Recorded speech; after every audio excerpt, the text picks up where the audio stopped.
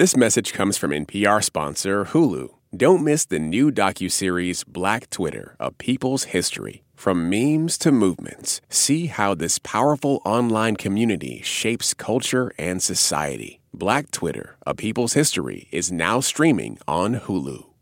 Sam? Hey! Oh, hey, hello. How are you? Sorry, I'm really excited to hear your voice. I was very excited to talk to my guest for this episode. She was at a studio in New York, and I was in L.A. And, yeah, when we began our chat, when the lines connected, I came in kind of hot. I'll just lower the volume on this. I promise I won't yell that loud the entire interview. How are you doing, Sam? I'm good. I'm going to calm it down. Calm it right down.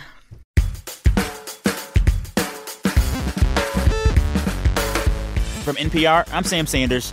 It's been a minute. That voice you're hearing, that is Michaela Coel, the award-winning actress, screenwriter, singer, songwriter, poet, and playwright. And yeah, I am really into her work and her career. A lot of you may know Michaela from her role as Tracy on the British sitcom Chewing Gum. On that show, she plays this wonderfully awkward and brazen, recovering Pentecostal on a mission to lose her virginity. I'll just be having a normal kind of sexy dream. Oh, Tracy, don't you dare. It gets too intense, and then I squirt blood out my nostrils. Michaela Coel is also the star of a new thriller streaming right now on Netflix. It's called Black Earth Rising. This show is all about race and genocide and international human rights law. I don't remember my family or my country. I don't know my own name. The only thing I know is that it happened to nearly 1 million people, and I will never forget it. In this chat, Michaela and I talk about both those shows, how she went from spoken word poetry to TV, and how she moves through the industry as a Black woman challenging just about all of the industry's expectations of her. As I said, Michaela was in New York. I was in L.A. Microphone levels were adjusted. Enjoy. Before we dig into all of your recent and current work, I do want to say we have one big thing in common that excites me. We both shave our heads. How did I have a feeling you were going to say something that's changed in me? And because you're not here, you can't see that my hair's growing. Did you grow it out? How long is it now? That's fine. It's like, how long is it now? It's like maybe an inch or two. Because, that's still short. Oh, it's still really short. I started growing it in October. I have to for another part. Mm-hmm. I love shaving my hair, shaving it myself. Doesn't it feel good? It feels great. It always so feels simple. like it is. And like, one, it's like a chance to appreciate this part of your body that you don't think about enough. Like when I shave my head, I touch my head and I feel it. And I'm like, oh, it's nice. Yes. I like it. Yes, I'm with you. And it's like it cuts out so much time and fuss over. I mean, you just get rid of that thing and then it's like you have another half an hour to do something else. Like read, do some meditation, do some yoga. And your hair will always look great because you don't have any. Yes. Well, and like when you talk about it, well, one, I read this profile of you where you had the writer of the article, a Black woman, shave my hair, shave your hair for you. Yeah. Because I'm normally awesome. like a level 1, and she was at 0, and I loved it. And so I was like, "Please, do you mind?" So she sat me down, and she shaved my hair. It was great. I bring it up because I also like how you talk about how that act. It's also you. In cutting your hair off, you're kind of freeing yourself from a lot of pressures and expectations that society and your industry put on women, especially Black women. Like when you shave your hair, you shave off the burden of performing your hair. 100%. And not just in this industry. It kind of feels like it's bleeds into every part of your life. Hair, I think my mum permed my hair when I was 3. And then I had permed hair till I was about 19.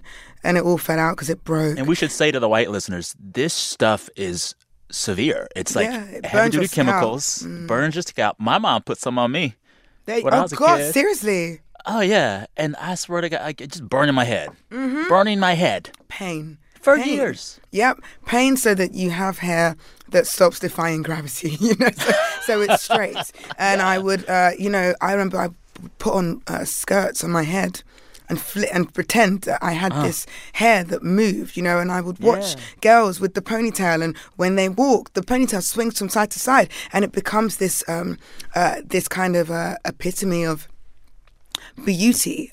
You know what I'm saying? Life is so much more.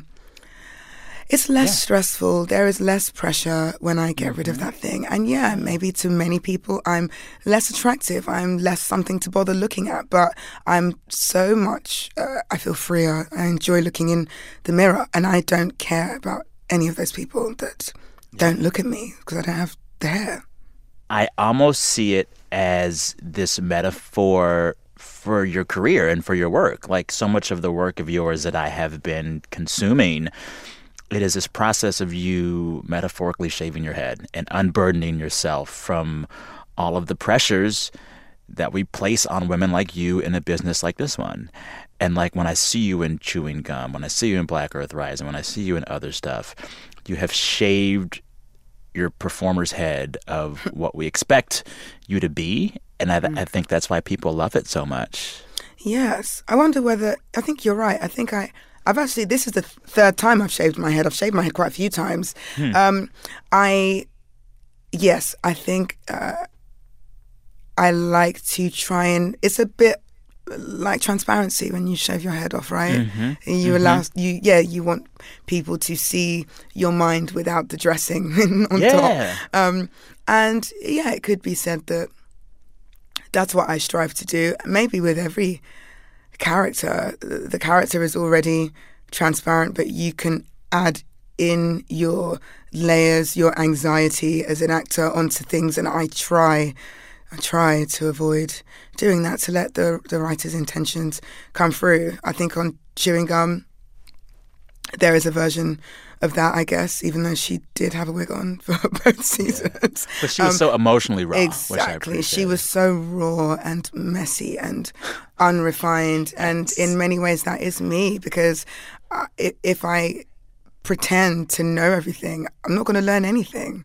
I have to openly be here as someone who's trying to learn, openly confessing, I don't know everything. Emotionally shaved. Emotionally shaved, yeah. Intellectually shaved. Yeah. Yes. Which role has been your most transparent in that emotional way that you mentioned? The most transparent? God, that's very hard.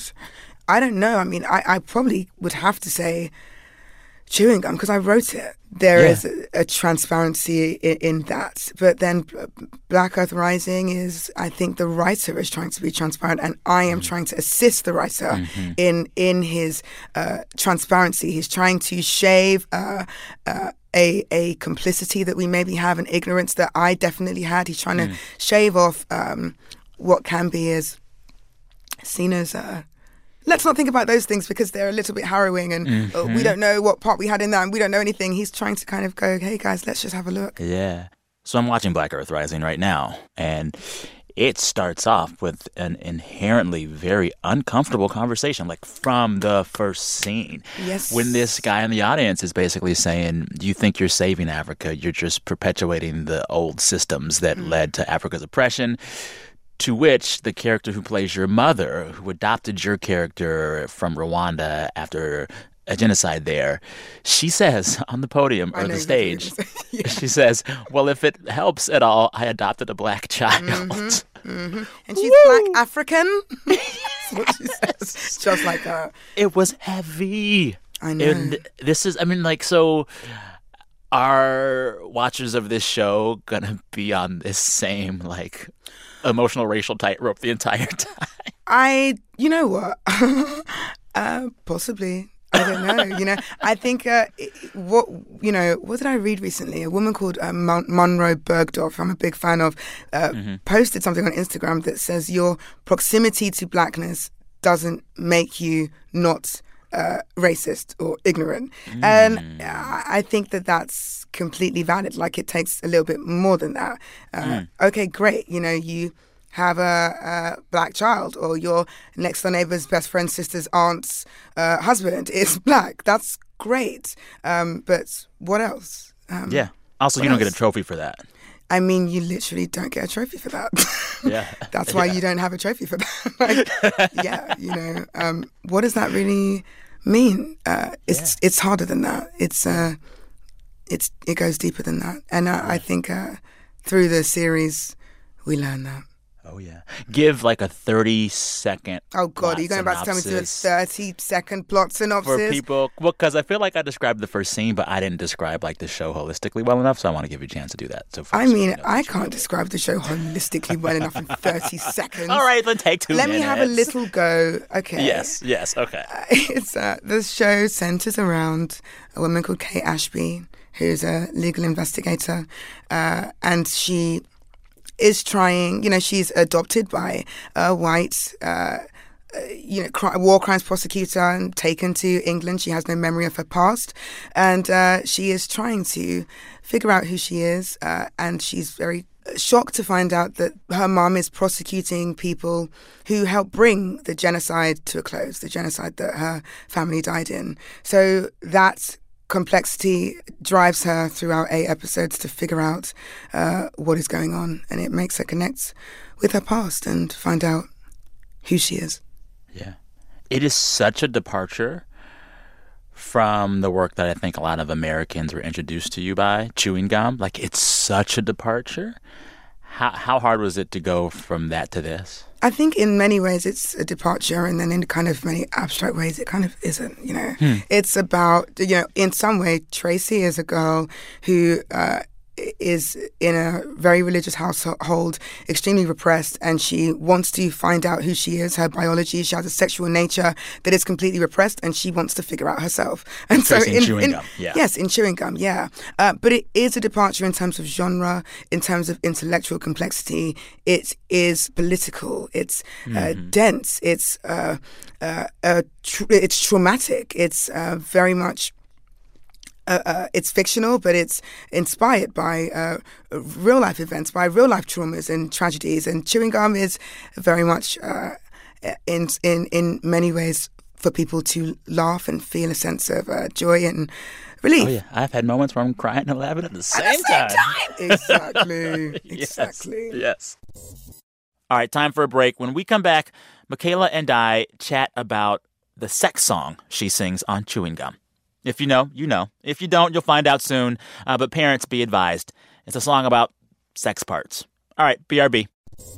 Support for NPR and the following message come from the American Cancer Society. Dr. Alpa Patel leads a team that researches cancer risk factors, and she shares how her team makes an impact. We always do what we like to think of as actionable science. So the work that we do makes its way to things like nutrition and physical activity guidelines for cancer.org, where millions of people come each year to learn about how they can better prevent cancer. To learn more, go to cancer.org. How do we perceive our experience as humans? Who are we today and who could we be tomorrow? I'm Guy Raz. On the TED Radio Hour, we go on a journey through the big ideas that animate our world. Each week, it's the TED Radio Hour from NPR. I do want to talk a bit about chewing gum. I actually was watching a bit of your new show before I came in here for the interview, and a colleague saw your face on the screen, and he just yelled, "Chewing gum!" It's like, yes, sir. Yes, okay. Mm-hmm. But, okay, so that show, I'll do the synopsis for this one for you. I'll take that burden off of you. It is a loud, vibrant comedy all about a sexually repressed young black Christian girl in London who decides, against the will of her holy roller mother and sister, to have a sexual awakening. Hilarity ensues. That's so good. Can you write that down for me so I can tell other people when they ask me what things are about? I'm just going to read whatever you say. Done. I want to talk about how this thing came to be on our TV screens. I love the backstory about the show, and I want you to kind of walk me through it. It started out as a stage play, and then over 41 drafts, it became a TV series. Yes. How long did it take you to get it to where it was when we saw it?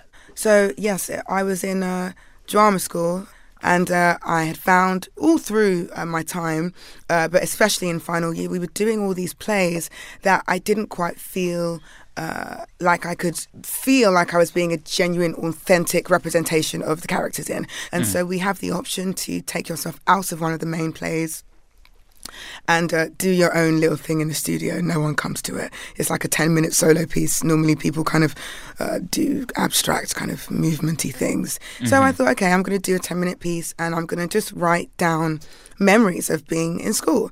And so from that came a storyline called, and it was a play called Chewing Gum Dreams. And it was a very dark comedy. So literally when we spoke about crying and laughing at the same time, it was 10 minutes of crying and laughing at the same time. So I did that, and then I left. I dropped out early because I liked writing my own thing and doing it.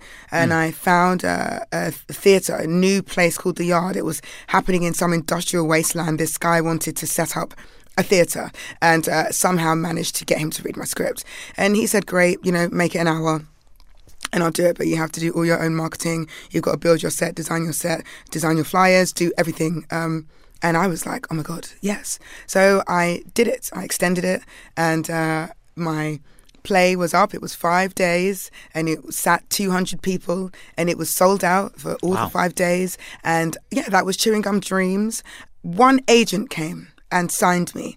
Then she sent that script around to various different production companies, and one production company got back and they said, we'd like to, try and help her develop it into a TV show. And they were a comedy production company. So that meant take away all the dark things and take away the word dreams. So there you had chewing gum. What I love about your character, Tracy, in the show is that she is physically a grown-up, having the physical and sexual urges of an adult. Yes. But she is emotionally stunted, in part because of her upbringing and her severe churchy upbringing. She wasn't allowed to think about or express sexuality until, she decides she has to. And so you end up with this woman trying to be a woman, but she still in many ways feels like a girl. And it's expressed in these wonderfully comedic moments. Like there's this song your character sings, Tracy sings. Entering when she's my dome, what will he find? It's a world of adventure. It's a world of adventure. Will I smile? Will I scorn? When my hymen has been torn, dry like a desert or wet like rain, what will he do to my membrane? Oh yeah. I was gonna have my producer play the tape of that, but you did it for me. I'll do it. I can even harmonize. Play it. I'll bring in some harmonies. Oh man, it was so good. I played that scene probably about 3 or 4 times. Yes. Oh man, how much? The whole crux of the character's motivation for everything is that she was raised in this holy roller house and wasn't able to learn how to be a sexual being, and then she goes about deciding to figure that out. Were you raised churchy? You were churchy for a little while, right? Yeah, I wasn't raised churchy. It's so strange. I wasn't raised churchy. I became churchy. When I was 18, I became a Christian. Really? How did that happen? I dropped out of college. I dropped out of uni as well. I like dropping out of things.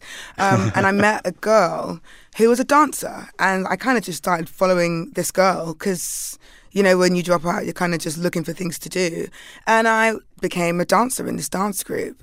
And then found out it was a Christian dance group and didn't want to leave the dance group. So didn't really vocalize the fact that I really kind of wasn't actually Christian. So there I was kind of there's an assumed culture of being a Christian, you kind of say, oh, praise God. So you kind of learn this kind of basic lingo, and you kind of, you can get away with appearing to be something that you're not. And you just say, praise the Lord, saints. Praise the Lord, hallelujah, amen, God forbid, all this kind of stuff, you learn it, and you don't even need to open the Bible. Then I went to church, maybe 2 or 3 times, and on that final time, the pastor said, it's the standard kind of weekly altar call is what it's called. Okay, you know about these things? Oh, yes, ma'am. Yes. So he said, if you don't know Jesus, raise your hand. Come on up here. Yeah. And I kind of thought I did know Jesus, but I discovered my hand was up in the air. And I ran to the altar and I got on my knees and I was crying. This all was happening beyond my control. And I was kind of saying to God, this thing. I'm so sorry for not acknowledging you, for not acknowledging your presence. What a disrespect to you, to the life I have. You know, a lack of gratitude. And I fell in love with God. And this is all very true. And I say that in full knowledge that I do not go to church anymore. I built up a faith based on that church and based on that altar call that then was beginning to be shattered, because then I was in the world. I was in drama school, and you're kind of taught in my particular church things are wrong. Sex like what? before marriage is wrong. Homosexuality is wrong. Divorce is wrong. All these things are wrong. And I'm now in drama school, and I am supposed to be spreading the word of God, and their blood will be on my hands if I don't tell all the people having sex and all the gay people and all my teachers who are divorced that they're going to go to hell if they don't give their lives to Jesus and go to church and go to the altar. But it didn't feel like something I should say. And, it's now, I've had to come full circle. It could be that my view as a Christian was two-dimensional, and maybe there's another version of being a Christian where you just believe in the character of Jesus. You believe in the things he did. I want to live my life the way Jesus led his life. Yeah. Do I want to live my life the way other people in the Bible led their lives? I don't know. I don't know if I want to be like the Apostle Paul. I don't know if I like the kind of stuff he was doing. I don't really know if I like these rules about being gay. I don't know if I believe that it's a sin. I don't. And I'm like, well, what did Jesus say? He didn't really make any comments about that stuff. He was just kicking it with people, traveling around with his posse, giving people food, and being like, let me see if I can heal you in the process. Correct. I like Jesus a lot. Same. I really like Jesus. Yeah. I had a whole epiphany last year where I was like, whatever this thing is, God, Jesus, history, the idea of the spirit of who Jesus was, I feel that is something somehow with me, trying to teach me and steer me. And I look to Jesus, but I also look to every religious text. I look to everyone and everything. I think there's something to learn from everything. So you still believe in something? Listen, I don't know. I believe that it's better to hope and to believe. Yeah. I'm going to tell you my little Christian story now. Ooh, talk to me. Opened up the word for me. I was raised Pentecostal, apostolic. My mother was a church organist. We went to one of those holy roller churches where everyone's speaking in tongues and shouting. Yes, me too. Mm-hmm. Oh, yeah. So I was in it, saved, Holy Ghost filled. And just over time, you drift away for the same reasons you list, the people in your life, the people you come to know in adulthood. You're like, I don't think they're going to hell. I don't think their lives are bad. I don't think my life is bad because I don't follow these rules. And I think for me, hearing you say you believe, for me, the epiphany was I stopped looking for the Jesus described to me in church and the rules put upon him by the church. And I stopped looking for God, big G, the universal in the world. And so before, I think I used to have this idea that the deity was this one thing and it was there. Yeah. But now I want to look at it and say, God can be everywhere and anywhere. And how can I live a life where I see God in everyone, try to create God through the work that I do, try to bring God to the people that I'm in communion with, God more as I don't know, something that can be everywhere and not just this thing that's on a pedestal and that has all these arbitrary rules. Yeah, I'm completely with you. And I sometimes think, I don't want to be doing these things that you've just described, as seeing God in everyone and trying to, act out of love. I don't want to ever feel like I'm doing those things because if I don't, God will punish me. Yes. I would rather, when I became a Christian, and this sounds so crazy, it sounds nutty. When I first became a Christian, I honestly believed for a long time that either way I was going to hell. So I'm just going to do, it's like, because I would never do, I don't deserve to be in any heaven. It's like, I'm just here to serve God. No. There's no golf, there's no trophy for me. I'm a sinner. I'm crap. But because so much of it is shame-based. So much of it we learn is God is shame-based. shame-based. And the church had to literally, it was almost like, okay, no, Michaela, too far. No. No, you're going to heaven. I'm like, no, I'm not. No, I'm like, I know my punishment. I do not deserve it. I know. I was super, I mean, it was even... It sounds sad, depressing. It does sound sad, doesn't it? It's like, whoa, girl, are you okay? Are you okay? Yeah. And so now it's like, no, it doesn't... Is it important that I know what happens beyond this life? Let me shift my focus to where I am now. What can I do now? How can I change myself so that I'm of benefit to helping my neighbor? That's all we have for sure, are the people here, is the earth we're living on. Let's focus where we are right now. Oh, yeah.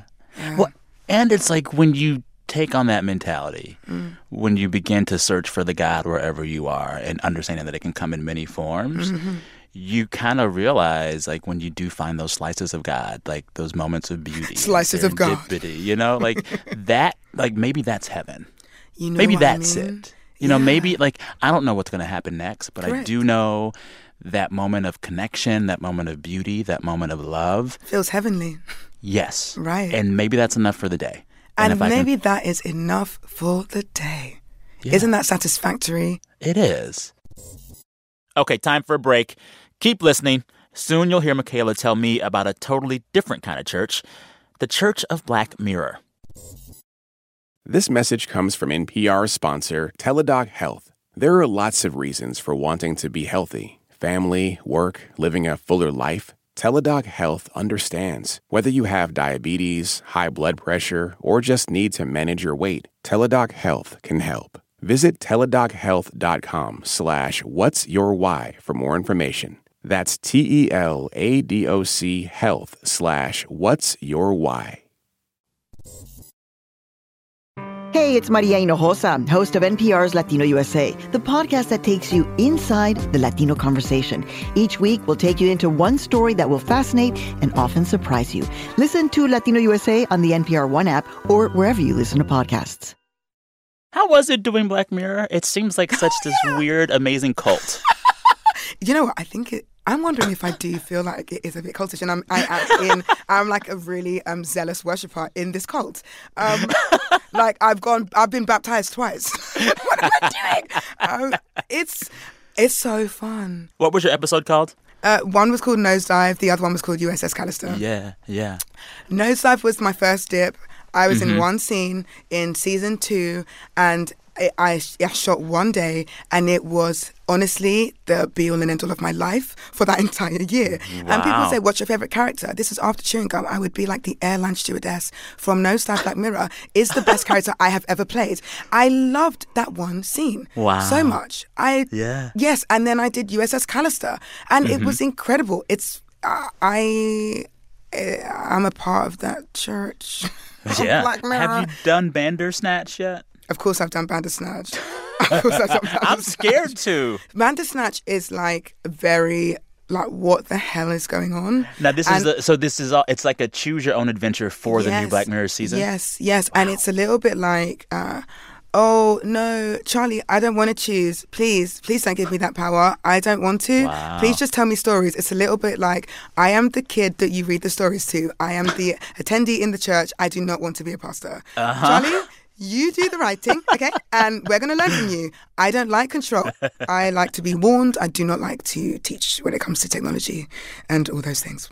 Oh, yeah. It's funny hearing you talk about, like, technology and your relationship with it, because I also love how candid you are about the often pervasive and negative effects of social media. Yes. And it's refreshing to hear a celebrity talk about it, because so much of what we see with celebrities interacting with social media platforms is, this is great, look at my life, it's so great. Whereas you're like, I took a 3-week break from Instagram because, ugh. Yeah, 3 months, 3 months. Oh, really?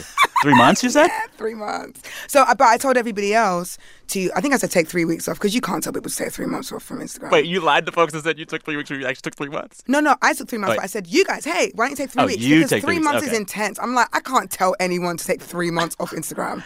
How was that's it? like, oh, amazing.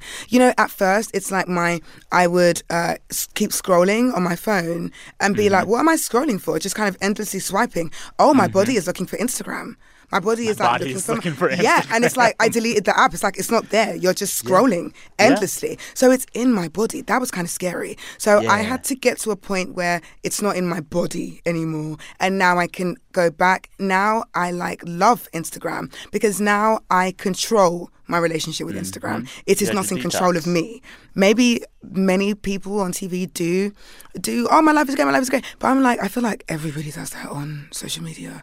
They put out this version of events where everything is amazing, just been here, isn't it great? Look at all my friends, everything's really great, always really great. Look at how I look today. And it makes other people feel like inadequate. Oh, yeah. And I'm like, no, people need to know, no, that's not their lives. Nobody woke up like that. No, not even Beyonce. Correct. Nobody woke up like that. Not like that. Not like that. Another thing about us, we're both obsessed with Brexit. Are we both obsessed with Brexit? Are you obsessed? You've talked about who you might choose to negotiate Brexit. What did I say? Remember this? Who did I choose? I think you chose Rihanna. You don't remember this? I read all the interviews you've I've definitely changed my mind. I'm going for Michelle Obama now. Now I'm like, oh no, we're in a lot of trouble right now. So I'm like, okay, can we have Michelle Obama? Michelle Obama, I feel comfortable with that. I would let Dwayne "The Rock" Johnson do it. Who? Dwayne "The Rock" Johnson. The Rock. You'd let The Rock I don't know enough about The Rock. I really don't know enough about Everyone likes him. I don't know enough about The Rock. I really don't know enough about The Rock. But I've seen Michelle Obama do live talks. I really respect her. And she seems very wise. So I'm going for Michelle Obama. Well, it was an honor. You uplifted me and warmed my heart. This was a joy. Thank you, man. Nice talking. Many thanks again to Michaela Coel. Her latest show, Black Earth Rising, is streaming right now on Netflix. We're back in your feeds Friday with our weekly wrap. Until then, email us. We'll talk about stuff. samsanders@npr.org. Let me know what you want to hear on the show, what's on your mind. Send me photos of dogs and babies, all that cool stuff. All right, till Friday. Thanks for listening. Talk soon.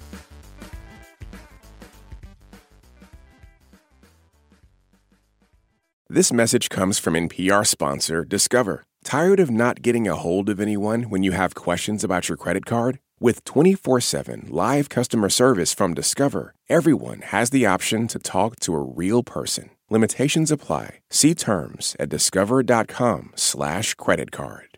This message comes from NPR sponsor Rosetta Stone, an expert in language learning for 30 years. Right now, NPR listeners can get Rosetta Stone's lifetime membership to 25 different languages for 50% off. Learn more at rosettastone.com/NPR. Last year, over 20,000 people joined the Body Electric study to change their sedentary, screen-filled lives. And guess what? We saw amazing effects. Now you can try NPR's Body Electric Challenge yourself. Listen to updated and new episodes wherever you get your podcasts.